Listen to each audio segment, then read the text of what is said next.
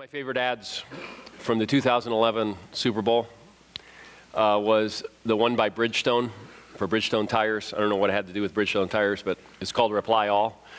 And in the ad, there's a couple of guys, they're working in their cubicle, and one sends an email, the other one smiles, and then he says, "Rod, you hit Reply All. You hit Reply All."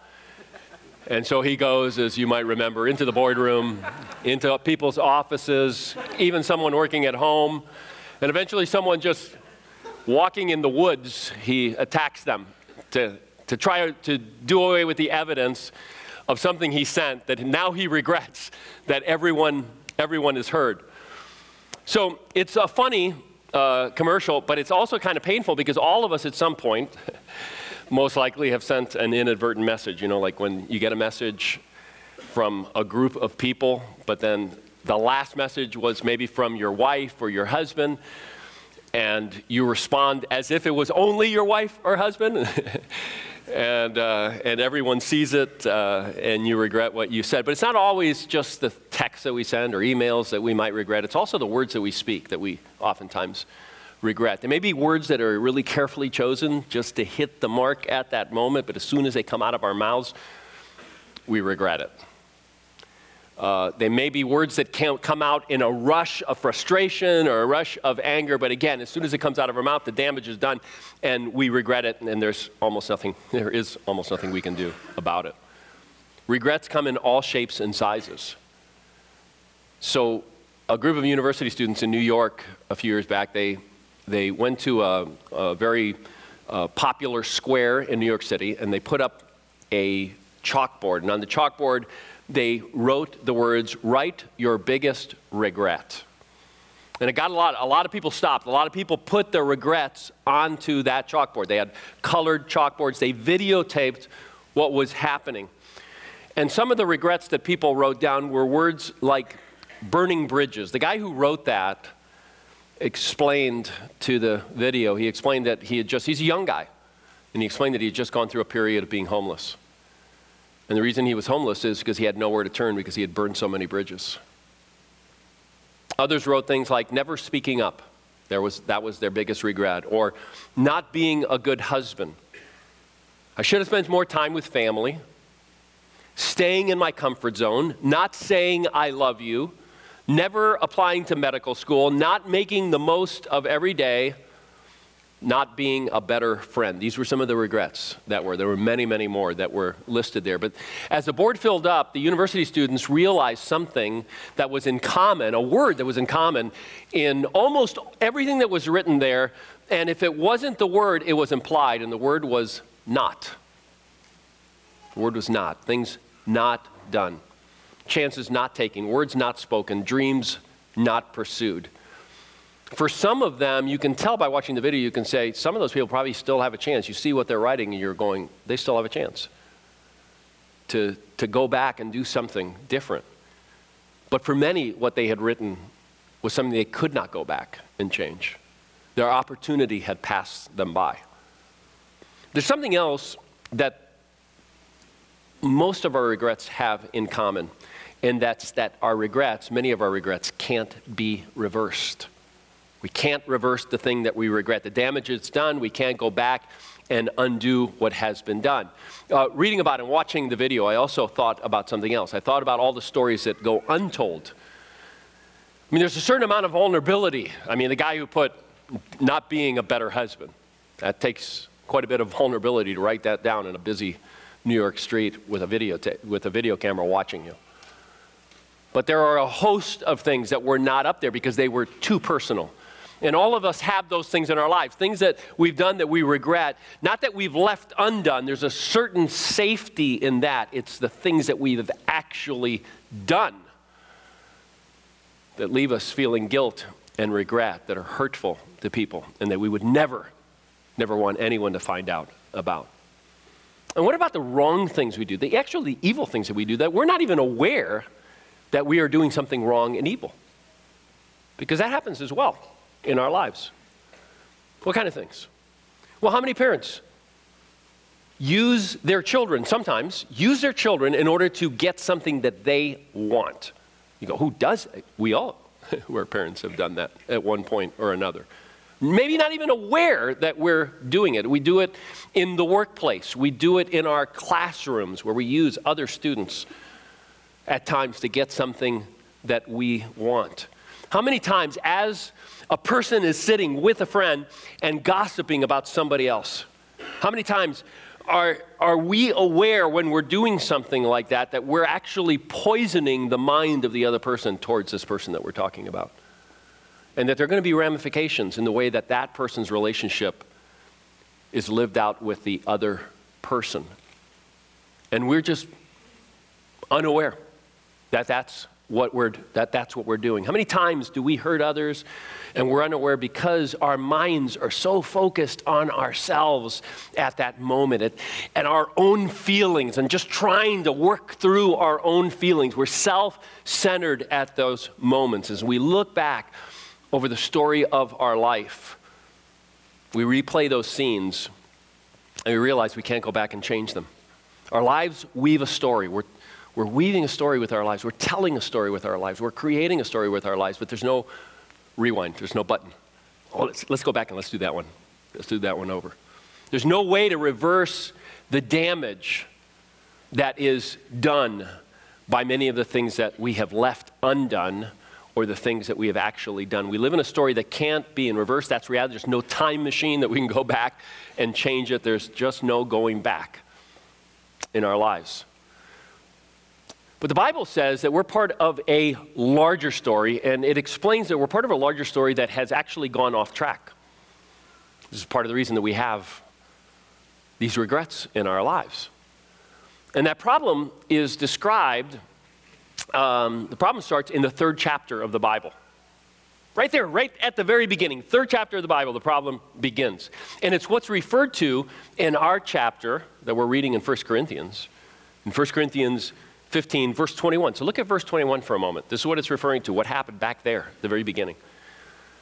For since death came through a man, the resurrection of the dead comes also through a man. For as in Adam, this is repeating the same thing, but putting names to it. For as in Adam all die, so in Christ all will be made alive. So in Genesis 1 and 2, before the fateful chapter, Genesis 3, the Bible explains that Adam and Eve are created by God. And it's a beautiful story. Their life, they're living a beautiful story. They're in perfect relational harmony with each other, with the world, with God. They're in a beautiful rhythm of life with all these things. They're given a purpose to do. God says, I want you to tend this garden, and I want you to procreate and fill the earth with other image bearers. They are made in God's image. But in chapter 3, everything falls apart because they choose to defy God. They choose to separate themselves from his loving and life-giving care. They pursue their own way. They pursue a way that makes themselves the center of things. Make themselves their own gods. And then instead of the perfect relational harmony, a give and take, what happens is they become stationary. And in one way or another, they want God and the people around them to serve their purposes, to fulfill their desires. And that is the essence of sin. The essence of sin is not you break a rule, you break a law, you do something that God told you not to do. That's not the essence of sin. The essence of sin is we make ourselves our own gods. We put ourselves at the center of our world. And it should sound familiar. Genesis 3 should sound familiar because that's at the core of all of our regrets and all of our guilt. Our story goes off track. The whole story goes off track. We're born into a story that's off track according to the Bible. And that's what part of what the passage means when it says through one man, Adam, comes death. We're born into that story. We're living in a story that's off track. But the gospel, which is the message that Jesus came to proclaim, and not only to proclaim, but also to live out in the gospel, it's a story about a God who cares about the larger story that's off track. But very importantly for all of us, he cares about our stories. He cares about our individual stories that have gone off track. A story that leaves us filled with regret and leaves us oftentimes filled with guilt. You know, God gets blamed for a lot of things in the world. You've heard it. You've said it, probably. If God was so loving, if God is real, how could this happen? And this is something just horrible, something terrible that has happened to someone you love, or that's happened to yourself. But the gospel explains that those bad things happen because we live in a world that has gone off track, that Adam is the cause, and that so are we because we've continued in the way of Adam. But the gospel also explains that God cared enough about our broken world to come into our broken world, our world that's off track, our story that's off track, to enter into this story and to suffer with us, but more importantly, to suffer for us. And that's what those opening verses in 1 Corinthians 15 talk about. So look back at verse 3, where it says, "For what I received, I passed on to you as of first importance." So this is the gospel. This is the core of the gospel. That Christ died for our sins. He died for our sins. He's died for all those times that we've made ourselves the center.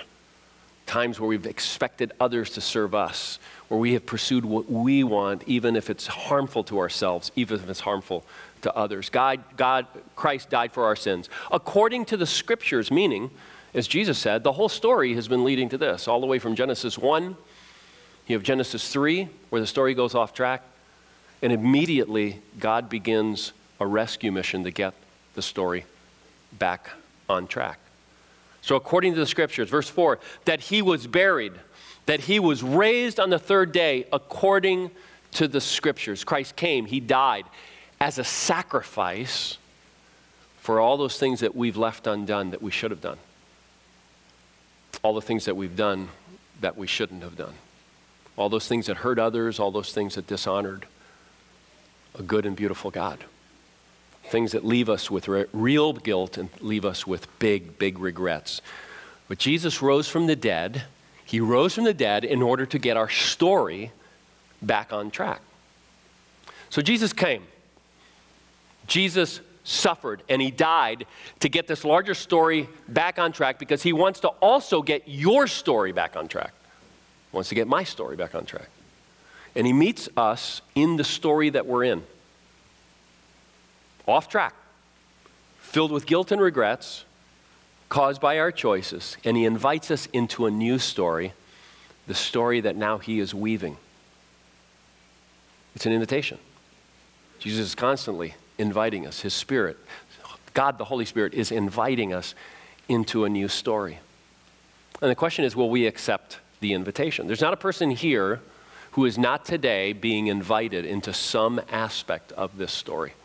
Every single one of us, including myself, to go deeper into the story, to begin a journey into the story. There's not a one of us that isn't being invited into that story. So what is this story?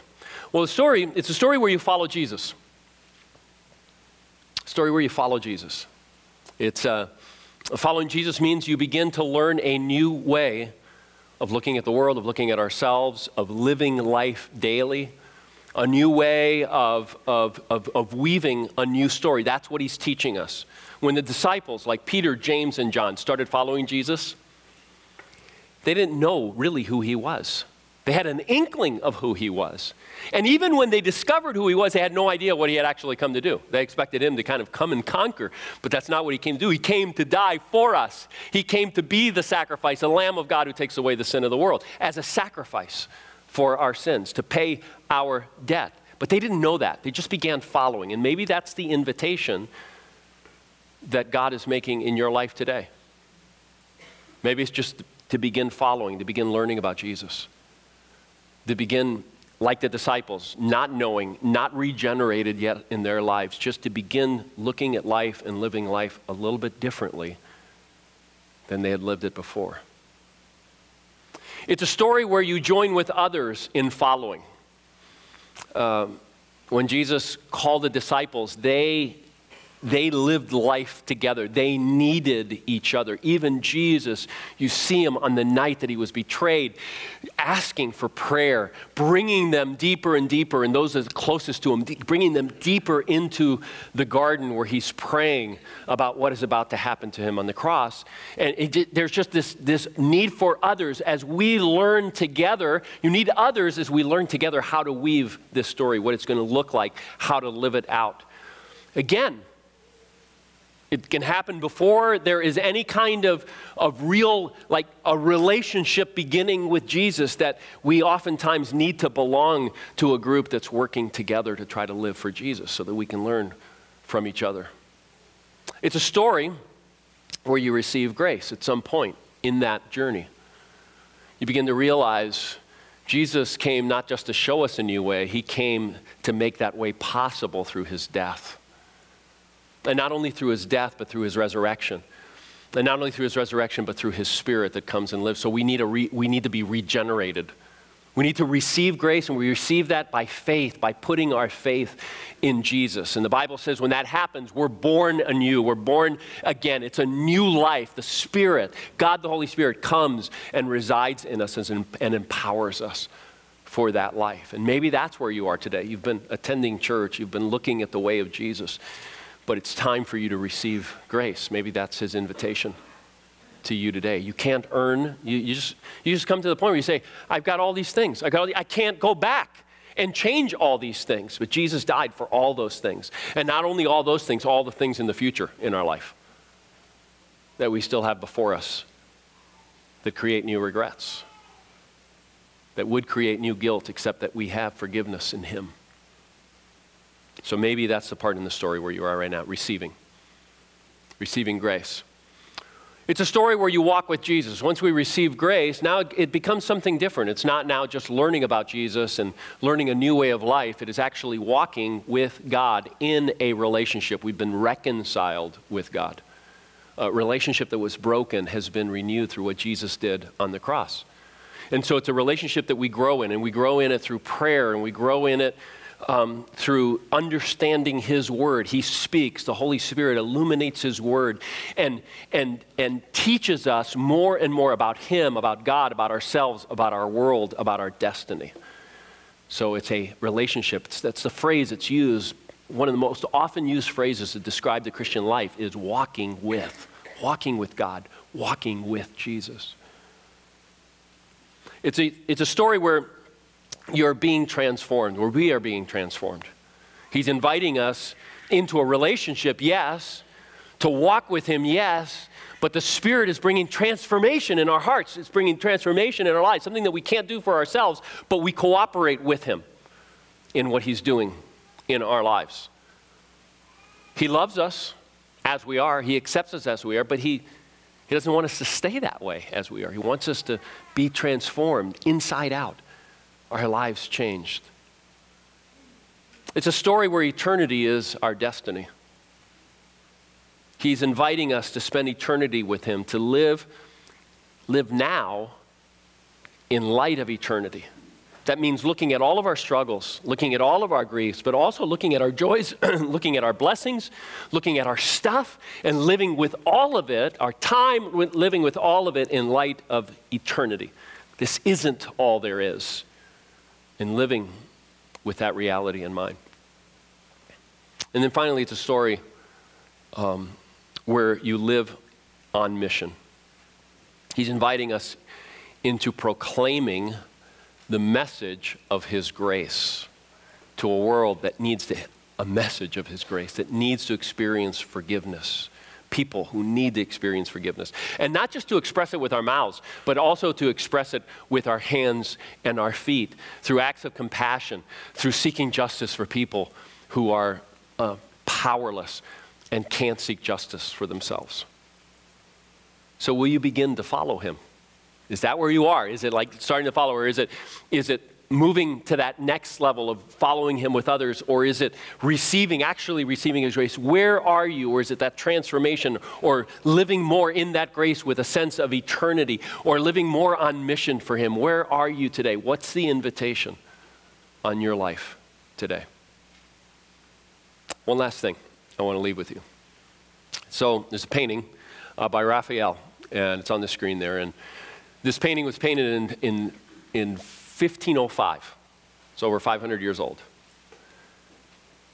And Raphael painted it. He was commissioned to paint it. He painted it. He gave it to this new owner, and the owner put it up on his wall. And 40 years later, there was an earthquake, and the painting fell. Well, the painting was painted on wood, oil on wood, and it shattered into 17 pieces.